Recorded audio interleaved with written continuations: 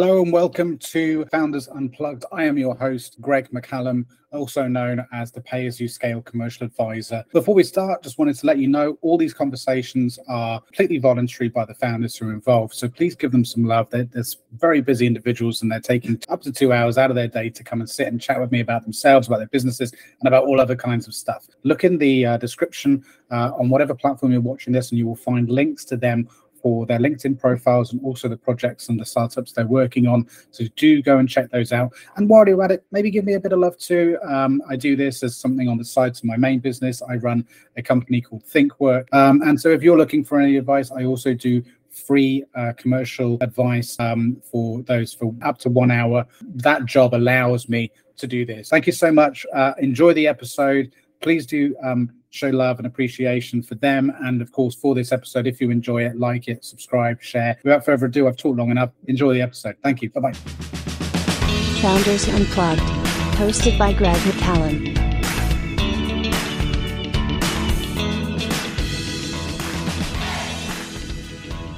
Here he is, Greg. Here he is. How you doing? All good, mate. How are you? Yeah, I'm good, Hector. How are you?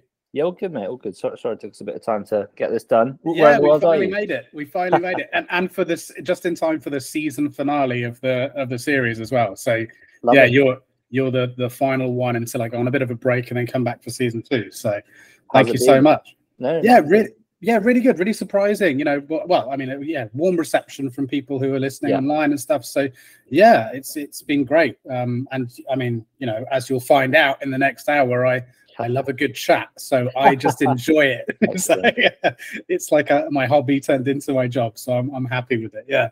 And can I just say, I wanted to say this since the day I come across you. I'm a huge fan of you, mostly aside from all of your achievements with Unplugged and everything, which we'll get to, mostly because of your name being Hector Hughes. It sounds like a superhero name, and I'm a big fan of that.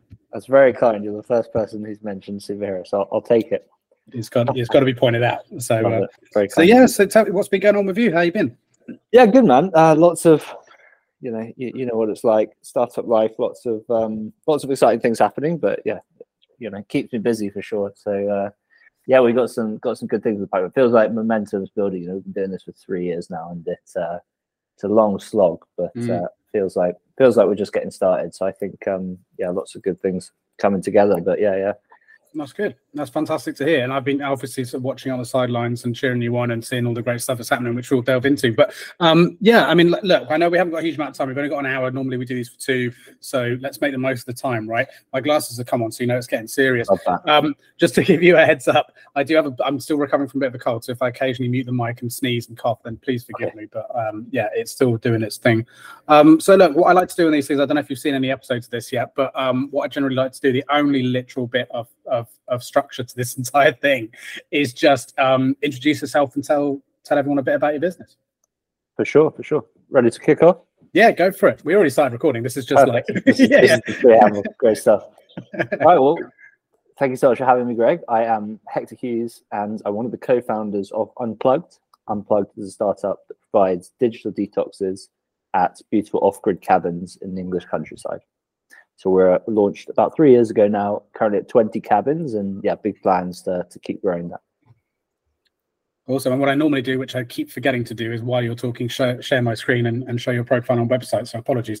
But yeah, so this is you, and this is where people can find you, which is fantastic, on LinkedIn. And then, yeah, so tell me a bit about like what brought on this idea, because it's a fantastic concept and one that we connected over when obviously how we connected on LinkedIn. It was about this. I think it was about a post in relation to this. So how did it come about? Take me back to 3 years, or even further if you need to. Yeah, for sure. So like you, kind of working at a tech startup, joined it out of university. I was the second employee on the commercial side, and my co-founder Ben was the first employee. So we met there, and it was iPad till systems, so quite random, given what we're doing now. But yeah, did the whole high growth, international expansion, launched offices in the US and Australia, and then I just started to get a bit, I think, dissatisfied with life a few years ago. You know, I was flying around the office flying around the world to set up these offices, was spending all day on my phone, just kind of, I guess, stuck in that busy life, you know, living the kind of classic London life. And at the recommendation of a friend, I ended up at a silent retreat in the Himalayas in September 2019. Oh, awesome. And that was at this Buddhist temple on top of a mountain. And the best thing about that is when you get there, they take your phone off you, and you just spend 10 days cut off from the outside world. So very cliche, but I came back from that and quit my job a week later. That was off the back of a conversation with Ben, my co-founder. He's not the kind of guy you'd find at a silent retreat anytime soon. Right. Very skeptical. And we spoke about how there's a lot of stigma around like retreats and meditation. And so much of the benefit is just getting people offline and into nature. Yeah. So I'd heard about, cabins before as a concept, as a thing, and just thought that worked really well here, because I think let's call it the digital detox space is a bit faddy in many ways when we got started. And I think what cabins do is they bring, for lack of a better phrase, some kind of sex appeal to proceedings. Kind of like Tesla, if you really want to affect change, you need to make it sexy. So yeah, there were a few kind of cabin concepts going on worldwide, and we just thought we would take that and actually get people to lock away their phones. So people come for 3 nights, upon arrival they lock away their phones. We give them a map and a Nokia and leave them to it. So we're positioned somewhere between a retreat and accommodation, but you obviously don't need to fly halfway around the world. Yeah, and it's not everyone that sort of Himalayan trip that not everyone appeals. That doesn't appeal to everyone, right? Exactly. Because there's a sort of element of that which is, but even the meditation side of things doesn't appeal to everyone. Everyone has different ways of unplugging, so it's a more frictionless version of that, I suppose, isn't it?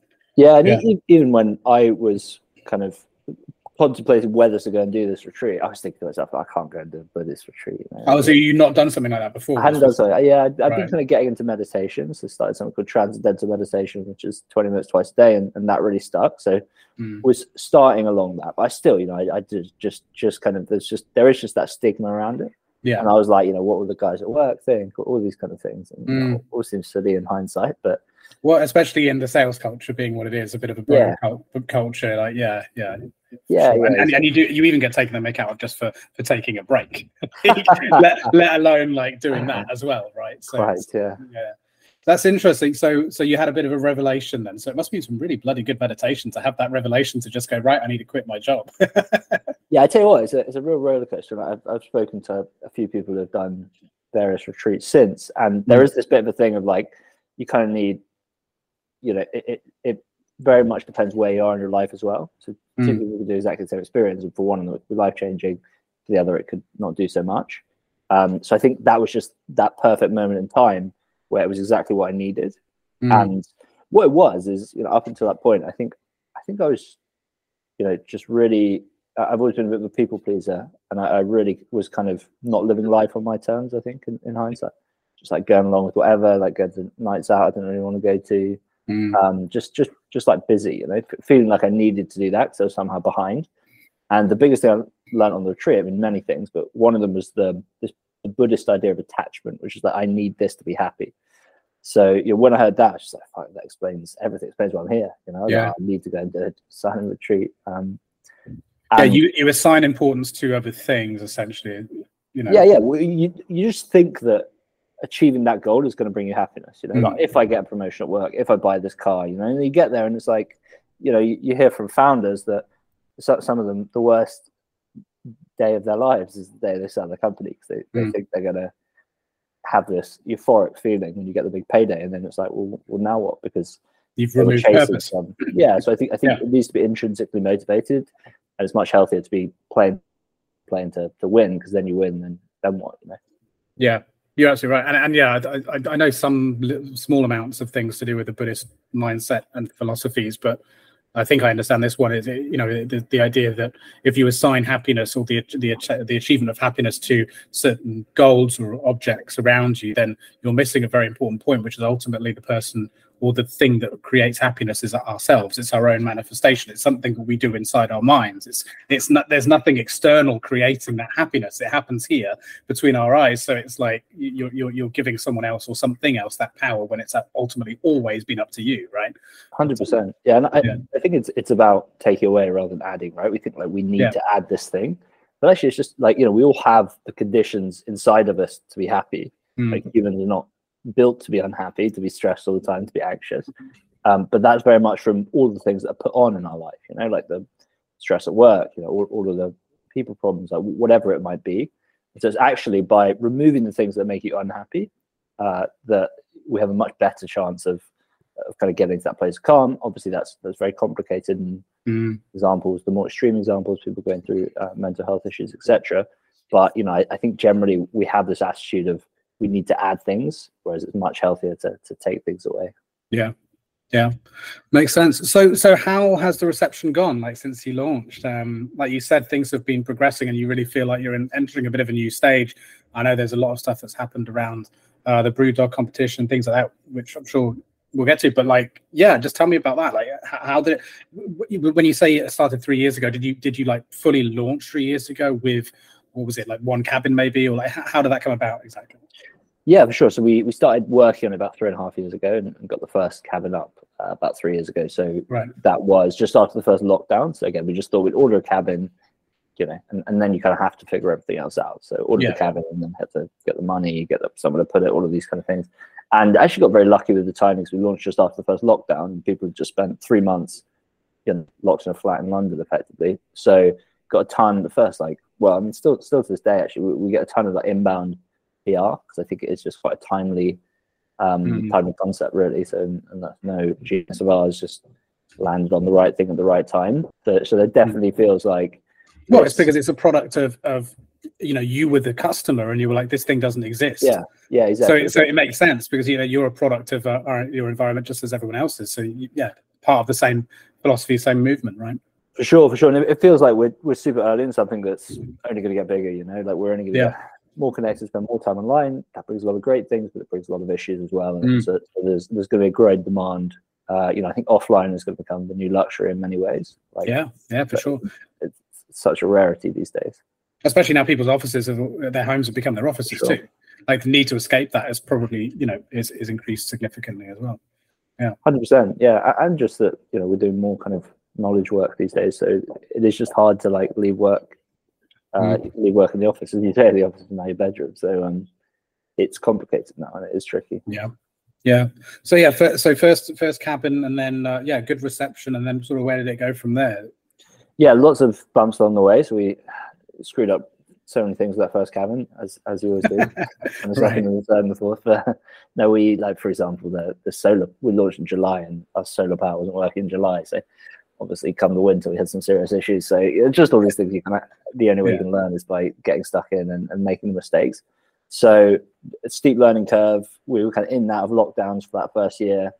Probably about 9 months after the first one, we managed to get another couple up and running, did some fundraising, and then just been growing from there, really. So 3 years later, we're at 20 now, started to kind of spread out across the UK. So we launched 3 up near Manchester, North Wales, launching Bristol shortly, looking at Edinburgh later this year. So really starting to kind of open up these other cities. I think we've got the bulk of them around London, and just start to add, we're getting a lot of feedback now from our customers in terms of what people are looking for. And I think a lot of people buy into the brand and engage with the brand. So what else can we do from them? Maybe they've come and stayed in a few of the ones near London and they want to get a bit further afield now and do something a bit. So it's starting to get really interesting in terms of that, and just some of the opportunities coming through are super exciting. Yeah. And will it always be like pretty much each cabin a pretty much identical replica of one another, or will there be slight variations to those in future, do you imagine? Yeah, I mean, it's a kind of iterative process. You're always looking at testing things with each new cabin, like how can we improve what we're doing. I think there's diminishing returns in terms of going crazy with the design. So you start putting turrets on it, etc. But you always want to be playing around, adding a bit of variety. I think it's interesting for people to come to stay as well if there's a bit of difference. We're still maintaining that brand look and feel. And then, we don't need to just be doing cabins forever. Like that might be alternate accommodation. And, as long as we can maintain the mission, which is really about digital detoxes in nature. Cabins are great because, they're cool. They kind of make it very tangible for people. But I kind of see ourselves as a digital detox brand rather than a cabin brand. Yeah, well, that makes sense.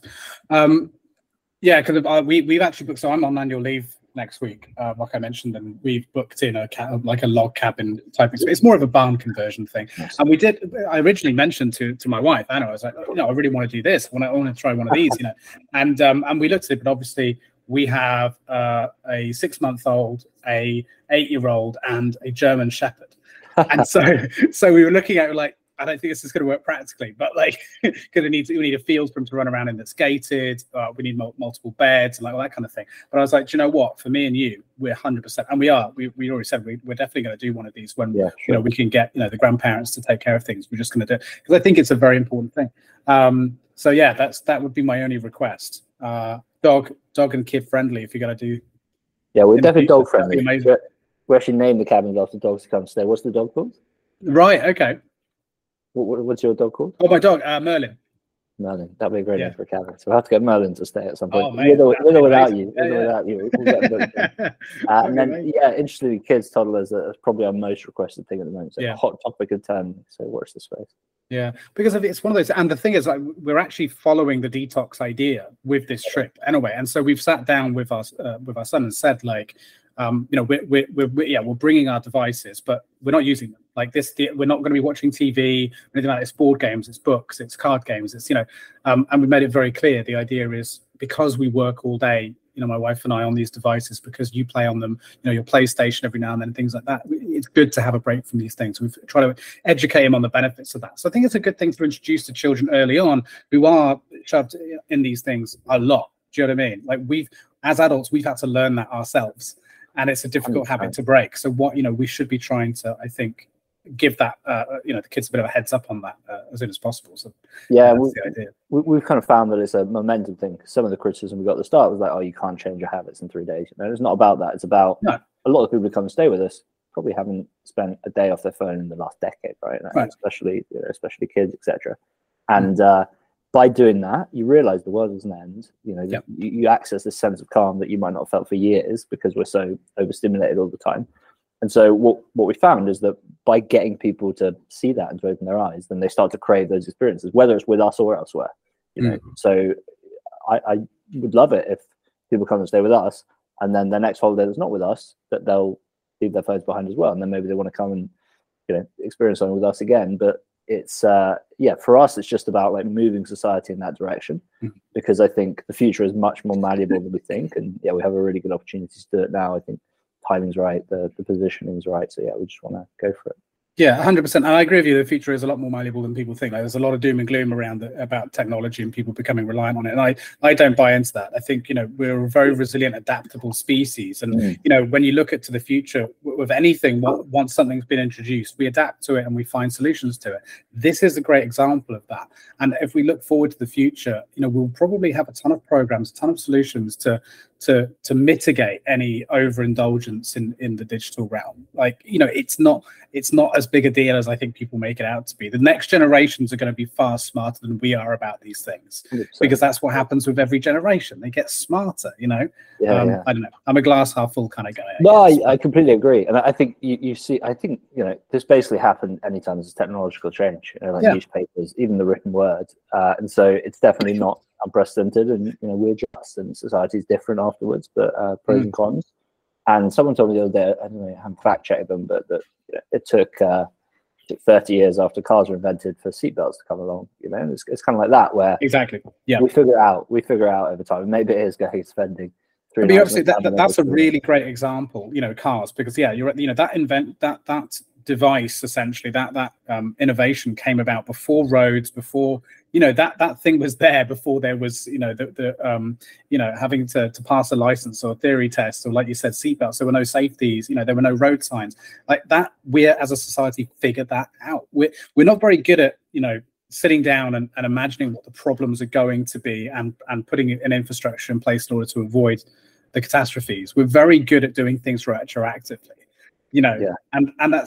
and that's not a bad thing. Like, it would be great if we could mitigate disaster and suffering and death ahead of time, but no one's got a crystal ball. So it's just like, but we do get there. It just takes us a little while, Yeah, 100%. I'm very long on human ingenuity. I think there's a lot you can pick holes in, but like, it's crazy. If you think about the progress we've made, you can. There's obviously a hot topic about whether it's good or bad, but like, so much has changed in the last few years, but especially decades and centuries, and like, obviously stuff's going to break. It's like a startup, if you're growing fast, then stuff breaks, and so I am definitely long on us figuring it out. I think maybe it'll mess with the climate, AI, all these things. But yeah, I'm personally I'm backing us.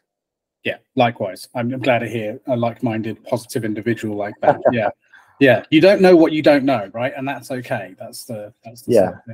Yeah. So with Brewdog, tell me about that. Yeah, so I mean that was we didn't actually get that in the end. So that was a thing James Watt, the Brewdog founder, was running, which was I think he basically didn't get funding from Dragon's Den in the early days of Brewdog, so he wanted to launch like a new concept to replace that, or to improve on that model. So he ran a competition called The Next Unicorn, which was anyone to be the next British unicorn. We applied to that. I think out of 750 got through to the last 20, and then that was to go and pitch him at his massive penthouse in Southwark, which was a fun experience. We went and did that, and then he flew 5 startups out to Vegas because they've got the biggest Brewdog there, and invested a bit in all of them, and then ran a competition with Crowdcube. So we sadly didn't make that last 5, but fun experience anyway. Yeah, but to get to the last 20, that's that's nothing to be sniffed at. For sure. Sounds like you're downplaying it a bit. I think that's something to be really proud of, and undoubtedly would have probably given everything a bit of a boost in terms of from a PR perspective and all that. Did you see a significant sort of increase in attention around that sort of time? Yeah, it's a good halo effect as well. Like we had a bunch of other investors getting in touch around the same times. It does just rise the tide, and I think we have a lot of other interesting things on that side of things, like the PR side of things going on in the background. It really helps. There is just this again, we're bombarded with information these days, so you just kind of have this subconscious image of a brand. And when you see these little snippets of they're doing this and this and this, then it adds up, and it kind of validates the brand in your mind. So I think we've done, credit to people other than me and the team, but we've done a great job in that in the last year. Definitely feel like there is a strong brand now, which makes everything else possible. So I think we've laid the road well. Now, sorry, just while I'm remembering it, because I was meant to ask you this a minute ago, and then we can maybe come back to that. With now that you're a CEO of a startup, could you do a 3-day digital detox? 100%. Yeah. I think, definitely. You wouldn't be sat there pulling your hair out, wondering what's going on with the company, and I think just check my email. It's hard, right? Right now, I'm like, oh my god, I'm too busy to do one. I'm like, right. I need to do one, and I'm too busy to do. But I know from doing it in the past that that's not true. It's a fallacy. Anyone who thinks they're too busy to take 3 days off, work expands, fill the time available. And if I look at myself, I go through periods of, working. I work long hours. I'm probably don't work as much as your average startup CEO. And the times when I am, burning the candle at both ends and doing the long days, I'm much less effective, And I feel like, if anything, it's insecurity driving that. It's I'm behind on this thing, so I need to throw myself into doing busy work, basically. And actually, when I'm at my best, which still isn't great, but does the job sometimes, then it's usually much more chilled, And I am spending more time offline, thinking, reading, reflecting. Because fundamentally, I think, obviously being CEO, you got to make a lot of decisions. You got to kind of be there for the team, which is important.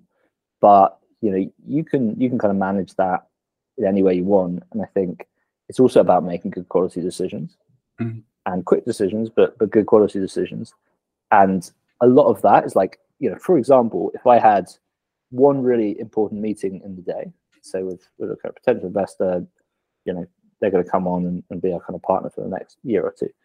I'm much better off leaving the 2-3 hours before that, pretty free, and just getting myself in a good headspace, So I can turn up to that calm, positive, and really hit that thing, because that is the highest leverage thing I'm doing all day. And I think there's just this kind of expectation to just be busy all the time, and I understand it, and I feel it sometimes as well, because you always feel like you're behind on something as a startup CEO. You always feel like there's something that you're not doing and you need to be doing. And so there is just always this pull to just get busy with stuff. But I think the kind of insight there, or the lesson that I take from that, is there is a cost to doing that. There's a cost to doing all the No, you can swear, it's fine. I swear all the fucking time. All the fucking random shit. Because also work creates more work. And the more not not top priority stuff you get involved with, the more that kind of spawns other stuff. Mm. And then as a kind of as a worker, as a CEO, I guess I probably am better at delegating than at doing stuff myself. Like some CEOs are real details people and very hands-on and great at that. I'm not, to be honest. I'm not great with the details. I'm a bit lazy with the details, quite like dyslexic in that way. But I have a very easy time delegating. So I try and lean into that. So I think you've always got to lean into what you're good at, right? Yeah. 100%. Surround myself with people who are good at the details, because so much of our business and every business is details. So I think, just making sure that the right people around me, but actually I personally do much better with a bit of time and space, and that includes spending Green Heights offline every now and then. But that really resonates with me for a couple of reasons. So, you highlighted there something really important at the end, which is you're reflective and secure enough in yourself to acknowledge your shortcomings, which I think is an incredibly important thing to do. I mean, in general, as an adult, I think that's an incredibly important thing to do, but definitely in the context of wanting to lead a team or lead a group of individuals in whatever capacity, and especially at the level of wanting to found and lead a startup. Because for that exact reason, you're able to delegate to the individuals that have the skills that you're lacking, as opposed to trying to do it all badly. And that's a really, really important thing that, if you're doing it, it's quite easy, I think, to take that for granted. Like how many other people don't have the ability to see that in themselves. Like, I'm not actually that good at that, and put that out there and say, I need to bring people in that are to fill in that gap. That's the number one observation I had from what you just said. But the other thing as well was just this idea of prioritization, because it's really hard. Because, like you said, you feel like you should be busy because it's the counter to procrastination, right? To a lot of people, I think. Yeah. Of like, okay, well, if I'm working on that project, at least if I'm moving the needle on it a little bit, and that one a little bit, then I'm not at least procrastinating. I'm not leaving it. But you're absolutely right. And I do this too, by the way. There's plenty of time. Like today, actually, this morning, I had 2 hours in the morning free because I knew I had some really important work to do later on in the morning. I'm like, no, I'm not going to be in the right headspace, especially as I'm still a bit ill. So you're absolutely right. But I think it's very easy to fall in that trap. And I've certainly on certain times fallen into that. So, I mean, what do you think is a good way? Like, how do you assess your tasks, your projects throughout the week, the month, whatever, and come to the conclusion that one is higher priority to the other, that you need to maybe take some time before? And so how do you make that decision? Or is it something a little bit more instinctive that you don't really find yourself actually working to figure out? Yeah, so I think the key is giving yourself the space to think about it, right? Because like if there's no space at all, then we do just get swept along with everything. Yeah. And I think a good exercise for me is if I have a to-do list and I'm feeling a bit overwhelmed with it, which I do at times for sure, then it's useful to not start with the list, but just put the whole list aside and be like, okay, what is actually the big thing right now? What is my big role for this company right now? And just start there. And like, okay, it's this. We need to go and find our next sites, for example. And then it's like, okay, what needs to happen next for that, right? And just start there, because there is just this massive that people have frameworks and so on for dealing with that. I'm not really a kind of particularly structured or frameworky worker, but I think I'm very much a big believer in just back of envelope. You can kind of jot most things out and just simple, just like put everything aside.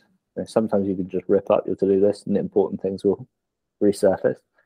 And and just start with like, well, what is actually essential here? Because 95% of what we do is just a waste of time.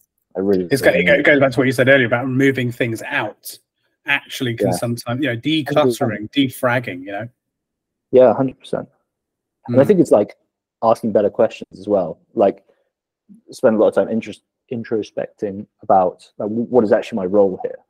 So like again, you can get just caught up in stuff, and then you can neglect what's really important, which is like managing, supporting the people in the team, or clarity on where we're going, or keeping the company solvent. There are some very big things, and it's different per CEO, per company, but there's some very big things that are super important.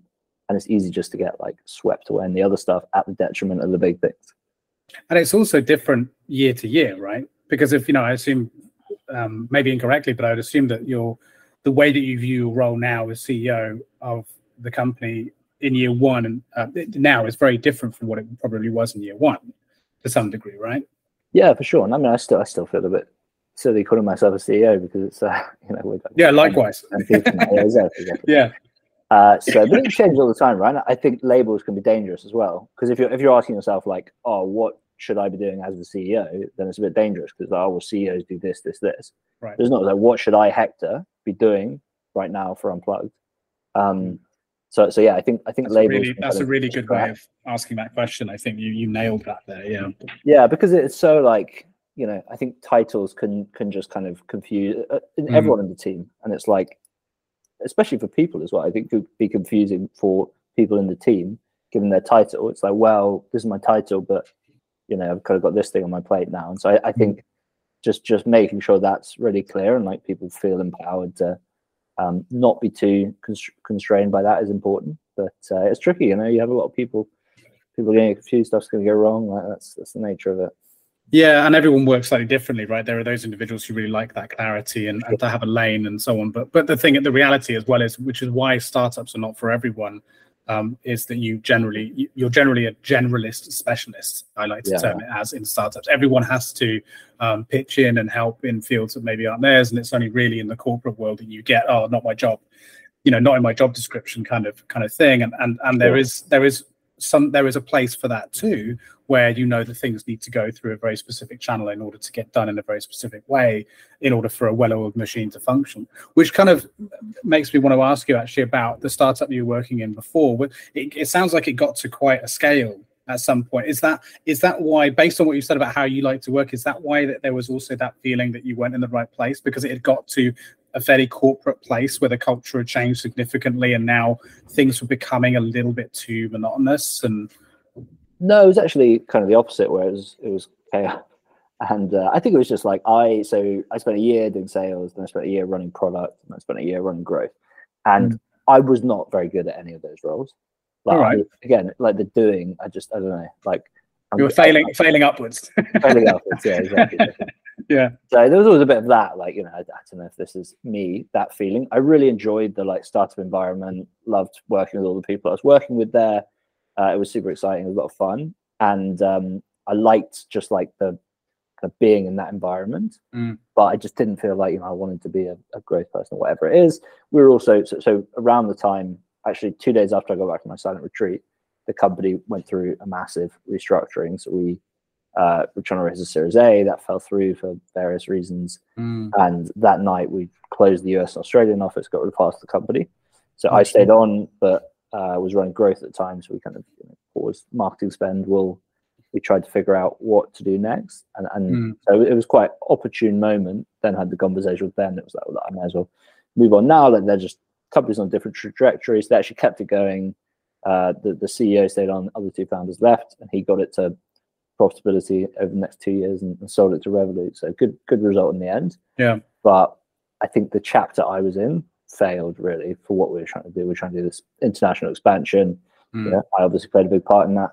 I was head of growth the last year, so we very dramatically stopped growing. So I don't think that was a wild success by me, but you learn a lot from the failures. So learn a huge amount from that company, and that's when you're the head of a department like that, which I have been too. It's not you only have a certain amount of control over the outcomes as well. Like there's a lot of external forces at play there, to achieve the success. Whether that's external or internal. So I wouldn't beat yourself up too much about it. I had time to reflect, but there's also a lot of things that writing was on the wall early. Like we got some things wrong early, like had a lot of tech debt, so the product wasn't great, and the culture was in a bad place. There was a kind of moment in time, probably about a year after I joined, when the culture just kind of flipped. We never recovered it after that, and just lost that like psychological safety.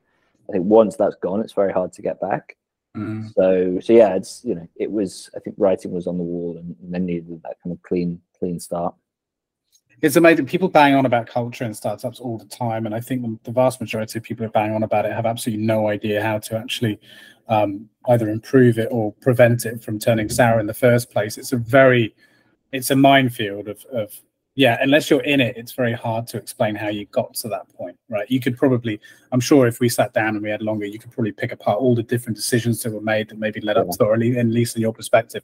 But it's so unique and different from, it's almost like a fingerprint for each company that you know, I don't believe in the frameworks around, you know, how to do that. I think, you know, the number one thing is just that it needs to be good people hiring good people. Like, you know what I mean? Like good human beings getting on with other good human beings. The moment that you know, ego and bad intentions start coming in the mix, then you're doomed. And that's a really hard thing to do because people are diverse in a whole variety of ways. You can't mitigate against arseholism, right? For sure, yeah. Patrick Collison, the CEO of Stripe, has a good framework, which is something like that, which is hack culture by hiring people who are already happy to start with, you know.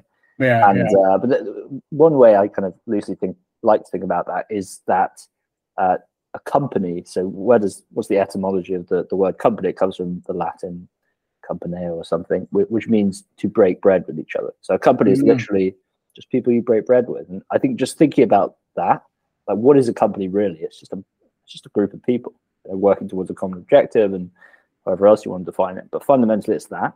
And I think it's easy when you start talking about culture and all of these things, and you know, how do we get a great culture? You lose track of it. Is just we are a group of people. How do we get on well and work well together?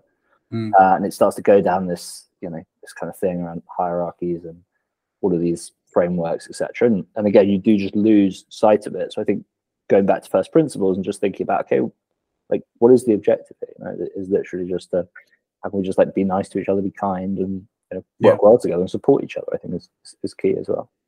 Yeah, but it's tough as well because I'm very much in the middle, like I am with most things, about this sort of, you know, like for example, I spoke on a recent, and I've talked about this in other capacities too, but I spoke on a recent podcast about the fact that I really dislike you know, the phrase of a family being, you know, pushed on a company. I think it's a really bad idea because they're very different dynamics, and it also sets up poor expectations. Or, you know, that's a whole thing. But like, there is an element where, you know, you do want to ensure that there is you know, certain elements of, like you said, the breaking bread side of things within a group of people, being distinctly aware of the dynamics of human beings as they interact in a group, right? This is the sociological, you know, connotations of that, and like being aware of it and being cognizant of that. But then equally, it's a company, and the goal of the company is to make money. And if you need to put in specific dynamics in order to make that clear, that success is, you know, this is how we are measuring success and this is how we measure failure. And if you are not consistently striving for success, there have to be consequences. Like, those two ideologies seem like dynamically opposed to one another, but they have to exist together. Like, you know, because you need one for the good culture and the spirit in order to achieve the other. You know, and you need the other, you know, so it's I don't know, like I'm very, as you can tell, I'm, you know, it's a bit of, I believe in, you know, the two things can contradict one another and still result in a decent outcome. And I think that's a really good example of that. Like, you do need to have these two things. Someone, you know, like almost good cop, bad cop. You need to have, you know, that. I don't know. Do you agree with that, or do you think it's a little bit more? Yeah, for sure. I think it's incredibly nuanced, and I actually think it depends a lot on who's running the company, and fundamentally, like, that's where the culture comes from. And I think, you know, for example, I think a very high pressure, high standards, you know, everyone's expected to work 100-hour weeks. I think it can work, you know, for sure. It's not like, obviously you see Elon Musk companies, like, you know, obviously, and it seems like the companies that really, really go on to massive heights, they seem to have that, whether that's causation or correlation, I'm not sure. But there are lots of ways to run a company. And I think, you know, those kind of very intense CEOs like work well in those circumstances. And then I think, you know, people have a choice. Like, I think when people join Tesla, they know that's what they're getting in for, right? And I think, but, you know, for me, for example, it's very different to my personality, for better or worse. So I would do a rubbish job at running a company like that.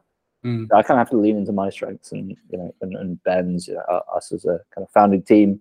And then obviously, you know, it's you at the start, but as you start to bring people, like everyone you add is then a part of setting that culture. And so I think companies emerge like that. And so I don't think there is a right answer. And I think the more you can kind of lean into, you know, it's why I think values are a bit of a cliche and potentially, again, just sound sound cliche basically, but done well, I think it is a great thing to do, because again, you are really just trying to actually figure out what's going on here and like what direction you want to take it. And I think as long as you're being intentional about it, just like know, because it's so hard anyway, like hiring, choosing people, like adding people into this company, that I think as long as you like understand the trade-offs you're making, I think that's it. I think like the old startup, a couple of hires like really changed the culture in a certain way, and like maybe kind of brought it down to some extent. And I think that just wasn't something we considered. Yeah. So I think it's like understanding the trade-offs you're making and like what to optimize for. Because do you get the kind of incredibly bright star who's going to pollute the pool to some extent? Which is very, very common. Yeah, exactly. Yeah. It's a complex topic for sure. But so what's next for you and Unplugged then? You mentioned you alluded to the fact that you've got different locations on the roadmap, as it were, which is really exciting. But what anything else you can reveal about what you're planning and what the next big milestones are? For sure. So just spread out across the UK. Again, it's really just kind of developing the concept as well, like listening to people who come and stay. Like, how can we make this something people come and do every 6 to 12 months? So I think just developing what we've got at the moment. And also, it feels like, again, we're super early in something that's only going to grow. So I think it's also just kind of setting up for the long term and asking ourselves, like, what does this look like in 10, 15, 20 years? And I think that is, when we got into this, it was very much, just startup mentality. We'll do this for 7 or 8 years and then probably sell it. And I think actually recently we started to ask ourselves the question, it's like, what if we asked to do in 20 years? What would that look like? It does change the decisions you make. So not too much I can reveal today, but working on some super interesting things in the background. So watch the space. A mobile cabin comes and picks you up. Yeah. Drives you off into the middle of nowhere, parks up. Love it. But fully automated. Yeah. No need to actually drive it. It'd be amazing. Yeah. There you go. That's a free idea for you. We'll call that one Merlin. Yeah, call that one. No, call that one Greg. We call it Cabin Merlin. He's a dog. Fuck him. Like, that's my idea. I'm like, okay, deserve credit for that. But that's cool. But so it's on the website. It says a 3-night detox. So is that the minimum amount of time? It has to be 3 nights. Is it? Always 3 nights. Yeah, always 3 nights. With 4 nights as well. But the reason behind that is when you get off your phone, it takes about a day for the mind to settle down. So the first day you're actually a bit more anxious. Right. So what we don't want is people coming for one night and feeling like shit. And exactly. This was terrible. Yeah, it just doesn't do it. So really want to. And again, it's just that thing of like, initially people are like, I can't go and take 3 nights off, but you can, And so it was actually definitely a bit of a challenge in the early days. We stuck to our guns and now kind of 90+% occupancy. And because people see like their friends do it, someone else do it, and it's like, well, maybe I can spend 3 nights offline. And then you go do it, and you're like, oh, obviously I can spend 3 nights offline. So I think, really want to focus on what is the best for the experience. And so if anything, we'll experiment with longer at the time. I'd love to do a 7-night experience, maybe with a more remote cabin, So I think there'll be some interesting things we can do there. But it's really working out like how can we actually help people? Because some of the stories we hear, like there are, it is very transformative for a lot of people, and so I think it's really optimizing for that rather than what's going to have the highest conversion rate. And do you have any sort of because I haven't properly sort of trawled through your website, so maybe you do, but if you don't, what would you say if you don't have any sort of resources on this, what would you say to like people to prepare for a stay in one of the cabins? Like, is there not only from like the practicalities, like presumably you need to bring your own food and all that kind of stuff, so more the practical side of things, but also like how to is there anything that you can do to prepare to abandon your phone for like three days? Like, is there a way of maybe getting used to it in increments or something like that? Yeah, for sure. So I think there's a couple of things. There's the getting used to it. Of course, I think everything helps, right? If you put your phone in the drawer for half an hour or go for a walk and leave your phone at home, that all helps. I think not 100% necessary, but definitely encourage people to do that if they so wish. But the big thing is just make sure you kind of given yourself the space to do it. So set expectations. Tell your mum, tell your work, tell your friends, tell your family, because and really give yourself permission to take those 3 nights off, because there's the temptation to be like, oh yeah, but I'll just check like going to get that work email on the Friday, so I'll just like check that. And it's like just don't. Honestly, everything will be fine. Like the world will keep spinning, and everyone will manage with you offline for 3 nights. So I suppose some preparations could be just get your professional and personal life in order to a point where you don't feel the need to check anything. So if someone says, I'm going to send you that email on Friday, say, no, don't send it to me on Friday. I'm not going to be around to take it. Send it to me on the Monday or something. Like, I suppose just get your schedule in a way that you have the space to do this without, Yeah, just make sure everyone knows, like, you can send it to you on Friday, but like, make sure they know that they don't get a response or not. Like, who cares? It's I think we definitely want to just disappear. Fuck it. Yeah, Let people figure it out. I really believe in that. Like, yeah, they can check the "Where is my phone" app type thing. Yeah, it'll be in the cabin. So. But yeah, I think we should disrupt this expectation to always be online. Yeah, like I think it does hold us back. So it's a great excuse to do that. If nothing else, you can say you're out of office, say you're unplugged, and then people can't hound you. It's almost like people feel. I get this sense anyway, and I may even be guilty of this, which is why I have this sense. But that if you're not online, you almost disappear, right? That your relevancy kind of goes away a little bit. I don't think you even need to be a celebrity to feel that. It's something that, like, relevancy is something we prescribe predominantly to, like, celebrities. I think even as individuals, even in a professional capacity, like a lot of people I know, they say if I'm not posting on LinkedIn regularly, I feel like I'm losing my professional momentum, or like whatever. If I'm not keeping up with my friends, like things like that. And that's quite a difficult. I mean, it's an odd situation for us to all collectively be in. First of all, like, we have to acknowledge that. That's really weird. Yeah.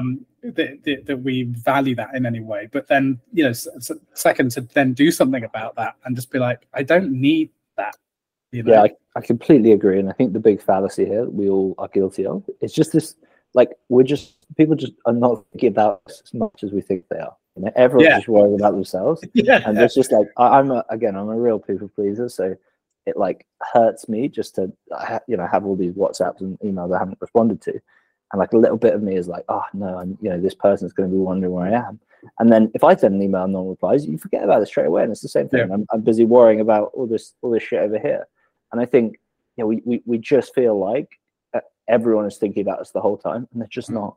Everyone is just worrying about their own shit, and then maybe some passive fleeting thought. So it's super tricky, definitely something I suffer from. But yeah, you just need to work the muscle, go offline, go and spend 3 nights offline. What you'll realize is that no one really cared. Yeah, you're not the main character. Like, exactly. Chill. Yeah. And it's funny because what you've described there is pretty much the antidote to anxiety, right? Yeah. Is that idea that actually you're not as important in, especially in social anxiety, you're not actually as important in other people's lives as you think. Just think about your own life and the way that you view others. And you're exactly right. It's that perspective shift that can make you realize that. And obviously, I mean, important in the way that you've put it. Like, yes, you can be loved by someone and cared for, but not to the same extent of anxiety and worry that we prescribe to it. You're absolutely right. That's a very healthy way of looking at that, for sure. Yeah, I think so. I think sometimes have that conversation with people, like, people do see it as a negative, like no one cares, but I actually think it's super positive. I think it's very empowering. Like, if no one cares and no one's thinking about you, then you are free to do whatever you want. And yeah, that really was a realization for me. I think. Well, it's more like, it's not that no one cares about you. It's just that no one cares that you haven't done that thing. Yeah. Like, exactly. you're still on people's minds. Like, like you say, if I'm in that position where I've messaged someone and they haven't got back to me or something, like occasionally it'll pop into my mind. Oh, I wonder how they're doing. I haven't heard from them for a while. But the idea isn't, oh, they're an arsehole or whatever. Like, it's not. I think we, for ourselves, we assume the best of the people around us, but then we think that everyone around us is assuming the worst about us, and that's a really backwards way of thinking. It's like, just assume the best and assume that they're thinking the best. Doesn't mean they don't care about you. Yeah, it's a lovely way to put it. Yeah, but. It's easy to fall in that trap, though, isn't it? I mean, and it's funny. I was actually talking about this in the last episode with someone as well. Yeah, we are animals that are biologically inclined to a negative way of perceiving the world. Sure. It's a survival instinct. It's a really important part of us that's very difficult to override, and that permeates everything we do. So it's a really conscious decision to do something like this, to be like, it's okay, just chill. Like, I'm still relevant. I know I'm still loved. I think that's the risk of repeating 2 episodes in a row. I think it's such an important framework or useful framework of, like, fundamentally we haven't changed much since our hunter-gatherer days. And now we're just in this drastically different environment.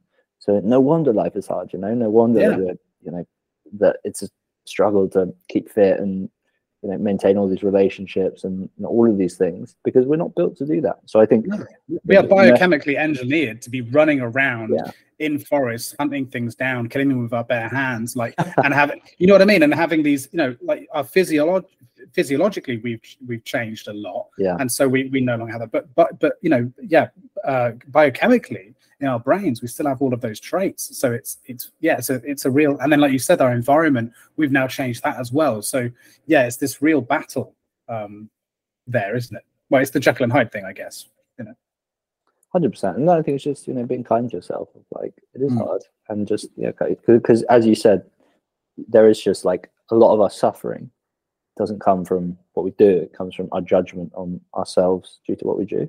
So if something goes wrong, then there's that kind of self-criticism, and I think just quietening that voice goes a long way towards freeing us up for other things. But easier said than done. I mean, especially if you're trapped in that way of doing things for a very long time. It is very hard to do. It's hard to be nice to yourself. It's very hard, and especially for individuals who may not have experienced it from others too, which we have to remember that there are unfortunately a lot of people out there who have not experienced it from others, so you almost don't know where to begin. To do that.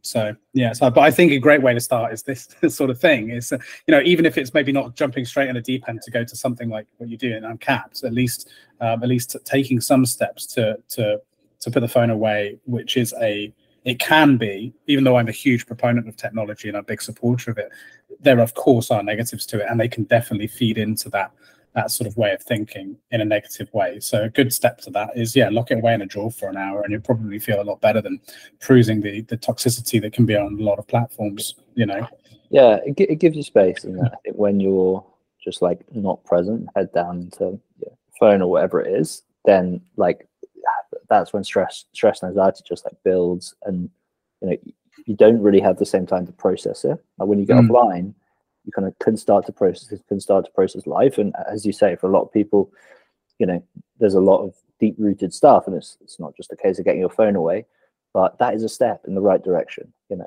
it's all about just making those little steps and just starting to send that momentum in a different direction.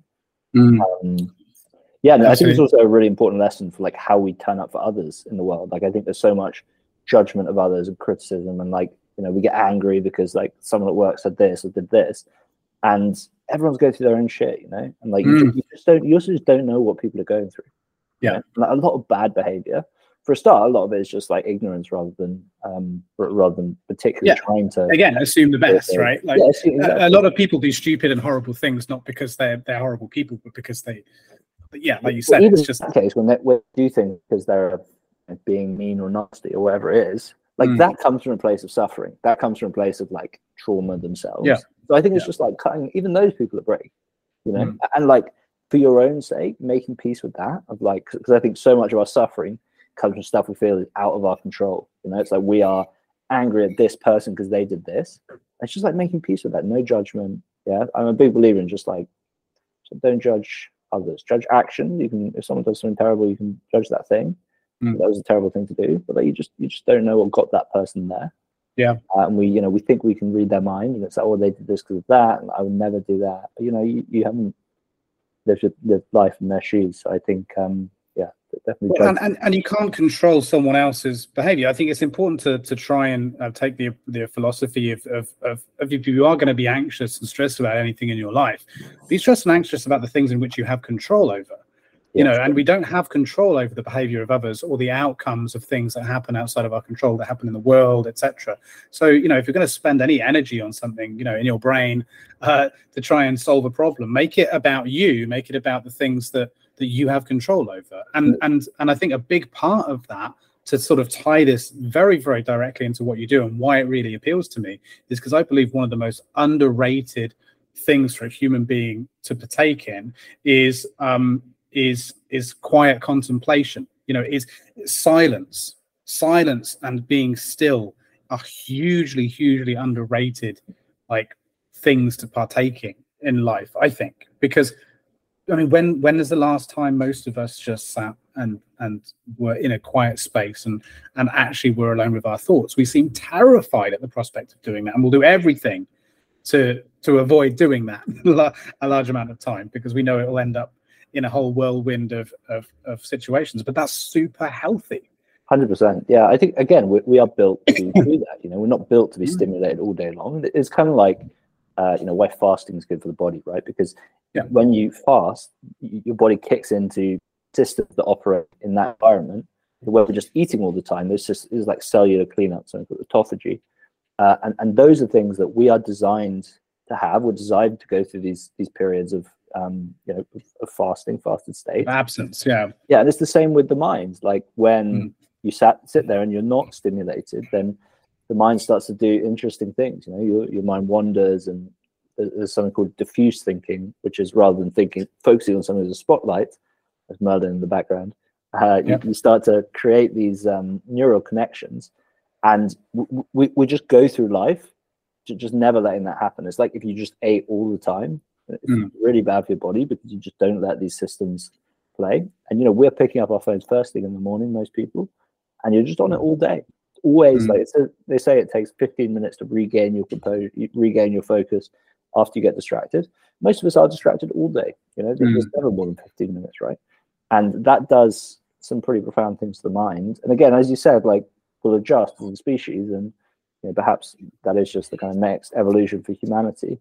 But it does mean that it's even more valuable, as you say, just to go and spend time in silence and solitude and see what happens. Yeah, because I think it's counter to enabling a human being to develop the capacity for critical thinking. Essentially, like if you don't have a habit of contemplation, of thinking through, especially being introspective in that time, like you said, and not concerning yourself with the actions of others as much as your own. Like you could be in an altercation, and a person who is introspective and has the capacity for critical thinking will spend more time on how they were in an altercation or an argument or a debate or whatever, in terms of how can I do better next time, not making themselves feel bad about, oh, I wasn't very good, I should have said this, I should have said that, not thinking I should have done this and just sort of wallowing in what could have been, but instead thinking, next time I should take this approach, next time I shouldn't have said that, and I think that's really important. And that's just one example, but I think that can happen across all aspects of your life, whether it's sitting down about and just thinking about the situation in your career, for example. You might be unhappy in your job, but so many people are, and this happens with a lot of people, and well, yourself, right? As the prime example of, like, you're very unhappy, but because you're so distracted throughout your life with completely innate things that you're doing pretty much it on purpose to avoid having to confront the fact that you're unhappy, and coming up with a solution, which is hard. It's a hard thing to do, to sit there and come up with a solution. And oftentimes the solution is the simplest: just quit, right? But it takes a lot to see that, doesn't it? And maybe put together, well, how do I do that practically? What would the steps be to pay the bills? Would my loved ones support me with that? And just thinking it through. But you can't do that unless you have the space to do it, right? And you need to give yourself the space to do it. So yeah, you need to unplug. It's a muscle. Yeah, you do. That's the message. Hey, see what I did there? The way I brought that all around. Useful. Yeah. Well, look, we're coming to the end, and this is the problem. This is the thing, man. Like with 1 hour sessions, like seriously, I feel like we're getting started. So we'll have to do another one. Yeah, and especially when I'm feeling a little bit more, because I am still bunged up, and I can feel my brain is going like only about 40%. The rate it normally does. I'm very excited to see what the other 60% is, because thank you so much. So, but yeah, look, before we wrap it up and I let you go, if you don't mind, like just the last couple of minutes, what advice would you give to any? Because a lot of people will listen to this, are founders themselves, or wanting to become founders and investors and so on. So what advice, if any, would you give, some quick fire stuff to those either looking to get going or have just started their journey as a founder or CEO?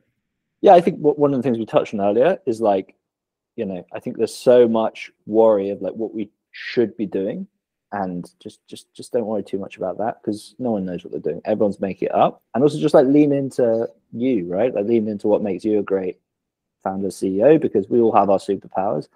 Everyone is going to be wildly different in the role.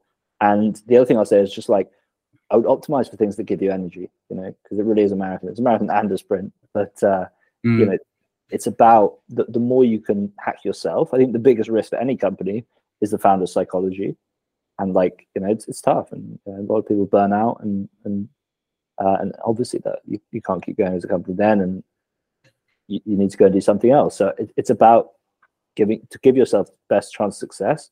That's where you get yourself right. Focus on yourself, and everything else will come. And if you can get yourself in a good place mentally, then the right actions are much more likely to follow. I agree. So what I'm take from that is that the best advice you'd give to CEOs is they should unplug once in a while. Once a month.